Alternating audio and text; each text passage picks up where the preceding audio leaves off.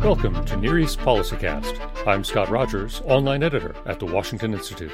The countries of Northwest Africa, Morocco, Tunisia, and Algeria, may look like islands of stability in a sea of Middle East turmoil, but perhaps it would be better to see them as low coral atolls, and the sea around them is rising fast. I mean, this region of Northwest Africa, these three countries are in a very rough neighborhood, whether we look to the east and what's happening in Libya, or to the south in the Sahel states, countries like Mali, Niger, Chad. I mean, these states are sort of teetering. And so the first, priority has to be to find ways to help the countries of Northwest Africa remain stable. That was Institute Sora fellow Sarah Foyer, who recently co-authored a presidential transition study on American challenges and policy options in Northwest Africa. We'll talk with Sarah about why these countries matter to the United States, what Washington can do to help preserve reform and democracy there, and what the stakes are should these islands of regional stability sink below the waves of chaos lapping at their shores. After this.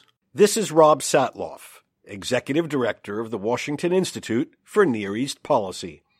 The Institute is dedicated to advancing a balanced and realistic understanding of American interests in the Middle East and promoting those policies that secure them. Find all our research and analysis at washingtoninstitute.org or follow us on Twitter at WashInstitute. Sarah Foyer is an expert on politics and religion in North Africa and a Sora Fellow at the Washington Institute. She is the co-author with Robert Satloff of the presidential transition study Strengthening Stability in Northwest Africa, Ideas for U.S. Policy Toward Morocco, Algeria, and Tunisia. That report and other studies in the Transition 2017 series are available at washingtoninstitute.org. Sarah's forthcoming book on religion and state in Morocco and Tunisia will be published by Cambridge University Press. Sarah, thank you for joining us. Thank you for having me. I'd like to start with a big picture look at Northwest Africa. Morocco, Algeria, and Tunisia seem to have emerged from the regional upheavals, sometimes called the Arab Spring, without falling into civil anarchy, domestic wars, or increased autocracy. Can you tell me, to what extent does this reflect the resilience of pre-2011 Northwest African states and societies, or how much of this is a product of successful adaptation by leaders, institutions, and civil society in these countries? So I think that the resilience of these countries, the reason for that resilience varies depending on where you look. If you take a country like Morocco, there were protests in Morocco in 2011, but the monarchy got out in front of them and I think very astutely led a process of reform that gave citizens a sense that enough was changing to give the regime a chance. In a country like Algeria, we simply didn't see the kind of initial stirrings and the extent of protests that we saw elsewhere, most likely because Algerians still have very fresh memories of the civil war that they experienced in the 1990s. And so you just didn't see as much of an appetite for radical change.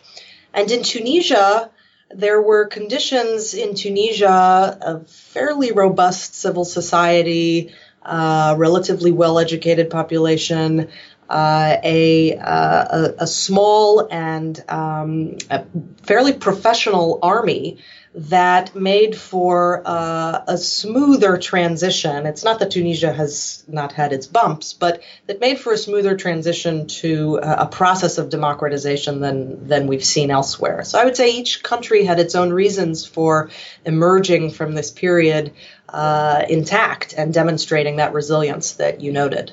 This is a trivial thing to say, but the fact that these three countries had this relatively, I wouldn't say smooth, but relatively successful path through the upheavals that are still afflicting so much of the region. The fact that they share so much, including they're just next to each other. It's North Africa left of Libya.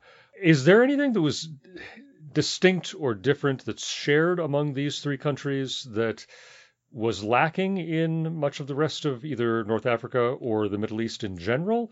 Is there something that other countries could have or maybe should now be learning from the Northwest African experience in settling their own post-Arab Spring problems? So it's a great question. One condition that does come to mind that you could say is shared among these three countries, though I would offer a caveat to that, but I'll say what I'm going to say, is that you don't see in Northwest Africa the level of sectarianism and the kinds of ethnic and religious cleavages that we've seen in countries of the Middle East and in the Mashrek to the east.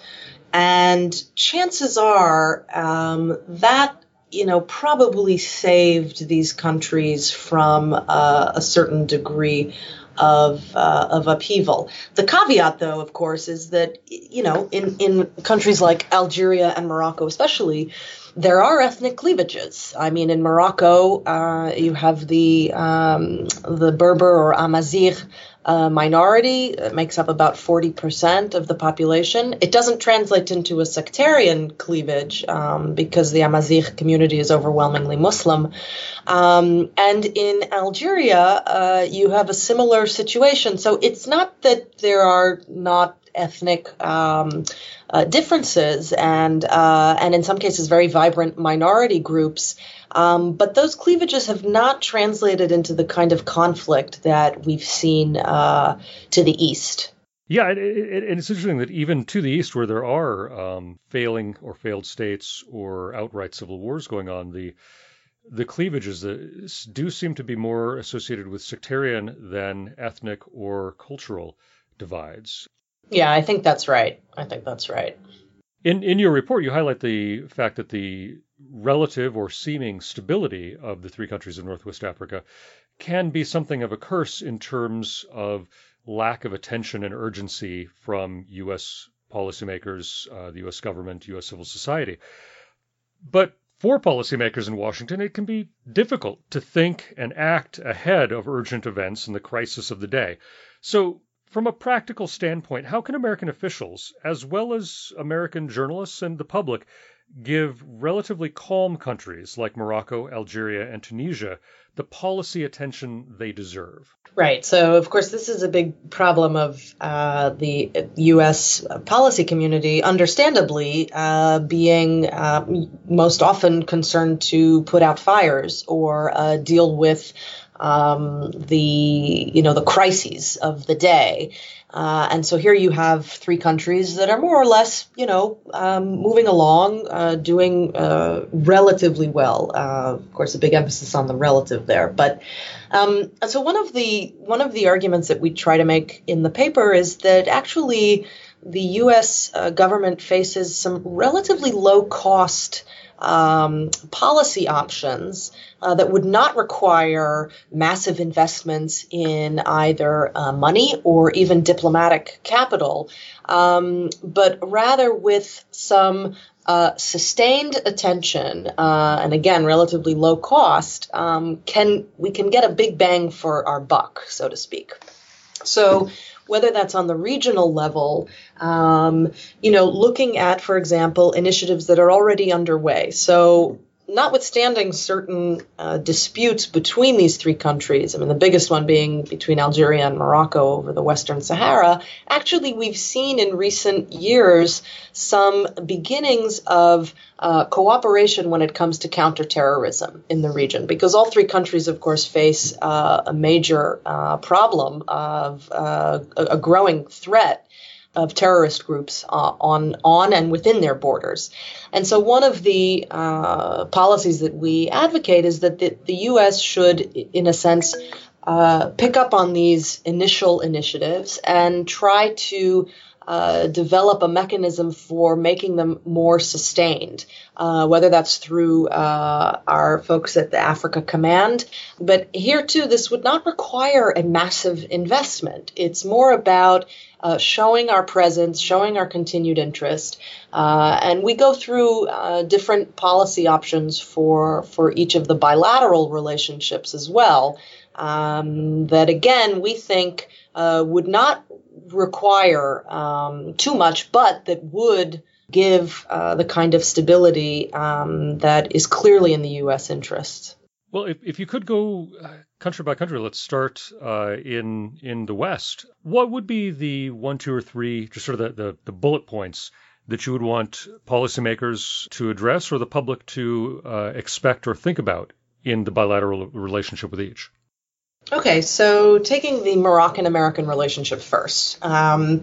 Morocco has in recent years been looking to establish itself as an economic and diplomatic and even religious leader on the African continent.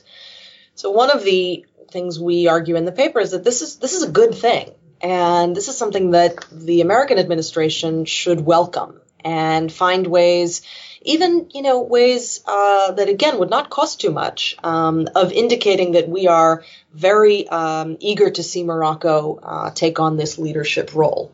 A second idea would be to establish a Moroccan-American enterprise fund. So Morocco, I think really more than any other country in North Africa, has promoted this concept of public-private partnerships with the aim of really increasing economic growth. And those partnerships have been credited with improving economies in places like Tangier, where the employment rate grew considerably in the last decade.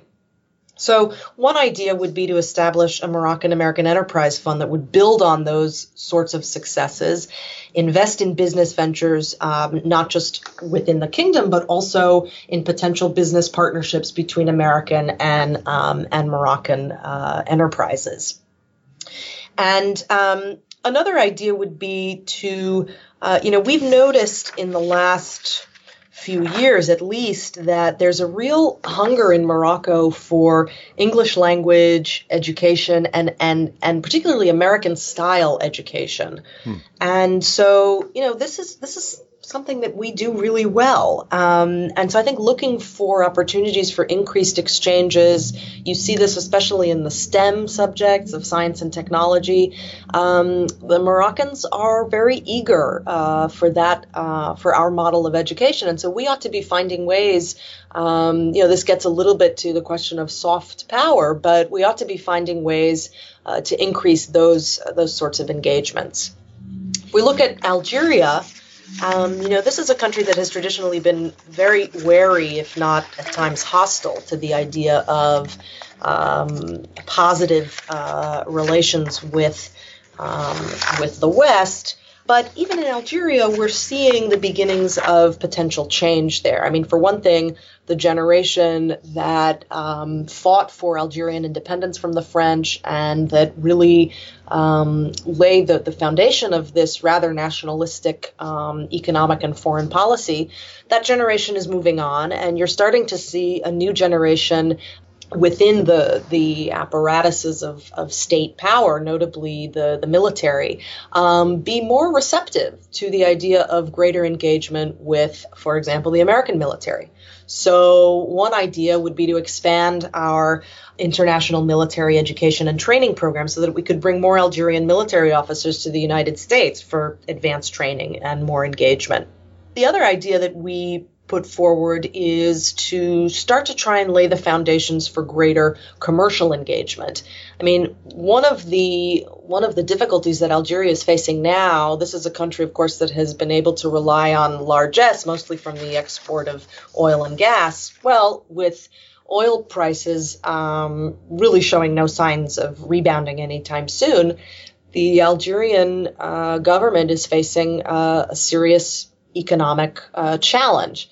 And so you're starting to see more receptivity and interest in diversifying that economy and making it easier for foreign companies to invest in Algeria. So one idea we put forward is to try and, it's for American policymakers to try and encourage American companies to begin investing in Algeria. So in a sense, to lay the foundation for what could become a much, a real economic opening and lead to greater commercial engagement. More generally with Algeria, it's generally a good idea to approach the country as a partner and not as a beneficiary or some kind of supplicant, and to in a sense take it from there.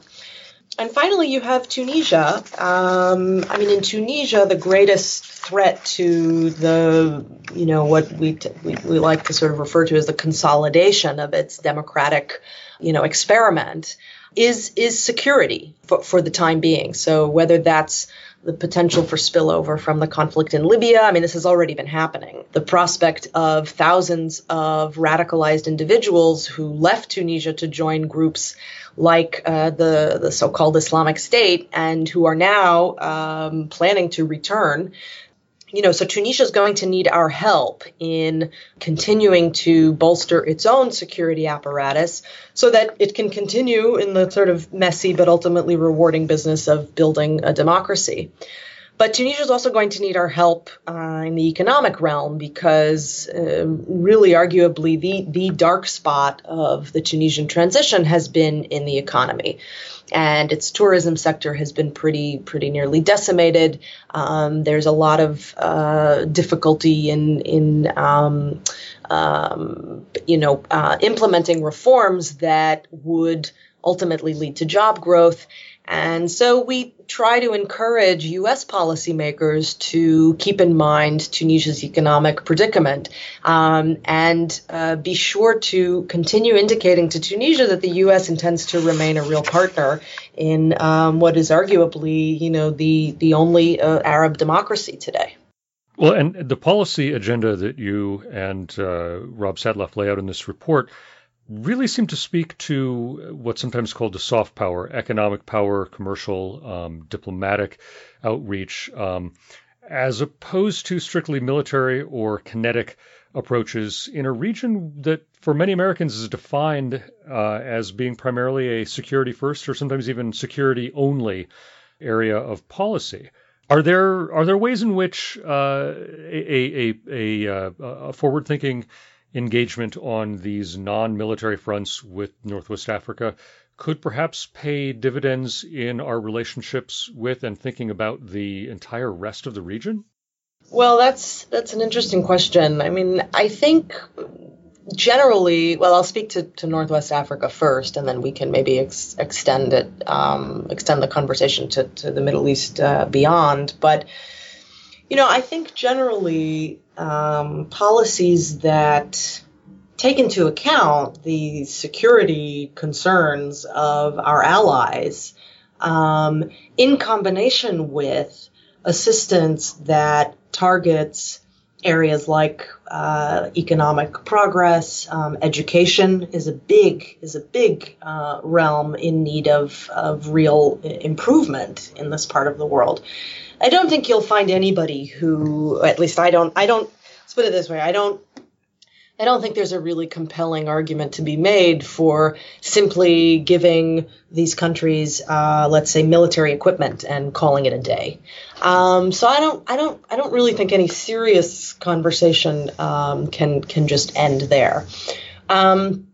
The question, though, is to what extent do these countries and do our bilateral relationships with these countries that, again, blend, give this mix of hard and soft power or assistance, to what extent can that be a model for the rest of the region? Well, I think it's hard to talk about. There are, of course, countries like Syria or Yemen or even Libya where it is very hard to have a kind of sustained conversation about lending assistance to things like civil society when these countries are in the midst of essentially a civil war. But for countries where there are state institutions, even if they're weak, there is some semblance of, a sort of cohesive identity, a sense of belonging. I think that the mix of hard and soft power could certainly, I think, be a model for the region. But it's true that countries that are, we're completely failed states, it's going to be difficult to talk about, if for no other reason than, we don't have an address to send the assistance to.